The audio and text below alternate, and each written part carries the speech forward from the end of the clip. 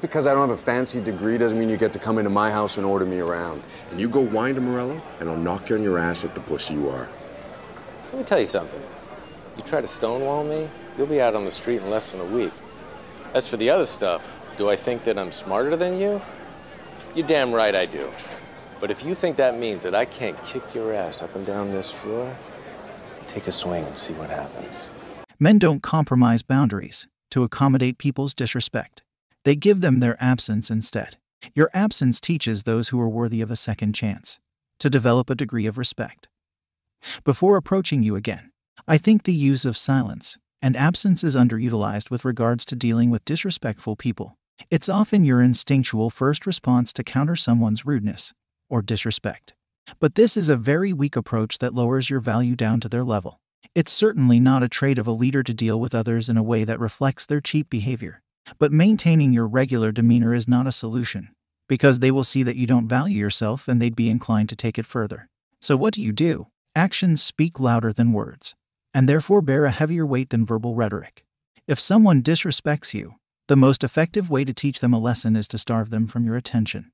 This means your eyes, your verbal communication, and your presence around them should be restricted.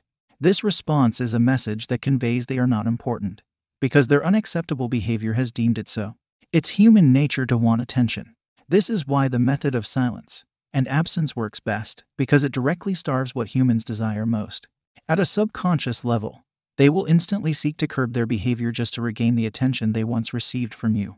I have noticed this even from the most arrogant men. Simply allocating your attention away from them will involuntarily adjust their behavior to reattain your attention and respect you. Words reduce your value. Using this method preserves your verbal communication, which is a very important point. It is very easy to reduce your value with words, especially when you're about to engage in dialogue with someone rude or disrespectful. The emotions buzzing on the surface lead you to justify in your head why you're allowed to reciprocate their poor behavior. And that means you're not far from doing something regrettable. This is especially costly within the workplace, or a social setting surrounded by people who are listening in. Once you say something rude, you cannot take it back, and people will remember it. If people observe your interaction with someone rude, rarely will you look like a mature man of high status. The person with a character always gets dragged down to a degenerate's level. It's never the other way around. Nothing excites society more than smearing reputation. This means when someone rude or disrespectful engages you, you're already at a disadvantage. People are watching. Every word counts. Rarely do rude people respond to calm dialogue. Engaging with them will come at the cost of your reputation. The problem begins when you try to justify why should this person get away with poor behavior. But this line of thinking gives rise to several dark emotions that, more likely than not, will make you lash out in a regretful manner. But rude people only get away with their poor behavior if they actually get what they want. They don't get away with anything when you silently stare at them with a smile. So your job is to teach them that adjustment in behavior is necessary if they want something from you. If someone engages with you disrespectfully, simply tell them that was not necessary. Then cut it short and revoke your attention entirely. Do not engage with them. Act as though they don't exist. All nonverbals should emanate an awkward silent stare. Nothing more. Make it awkward because it evokes negative emotions which puts you in control.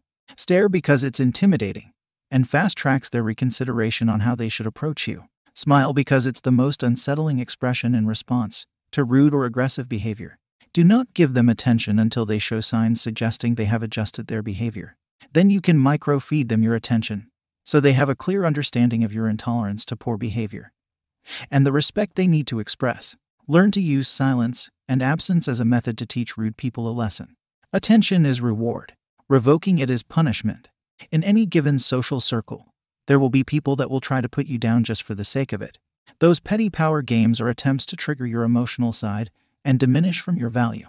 At all times, remain calm and composed. Do not give in to their petty games. Be above everything. This process allows you to silence everyone and give value to your words. Diminish the person using their own words. Control your emotional reactions and stay in control of yourself. Signal to everyone that you don't fuck around.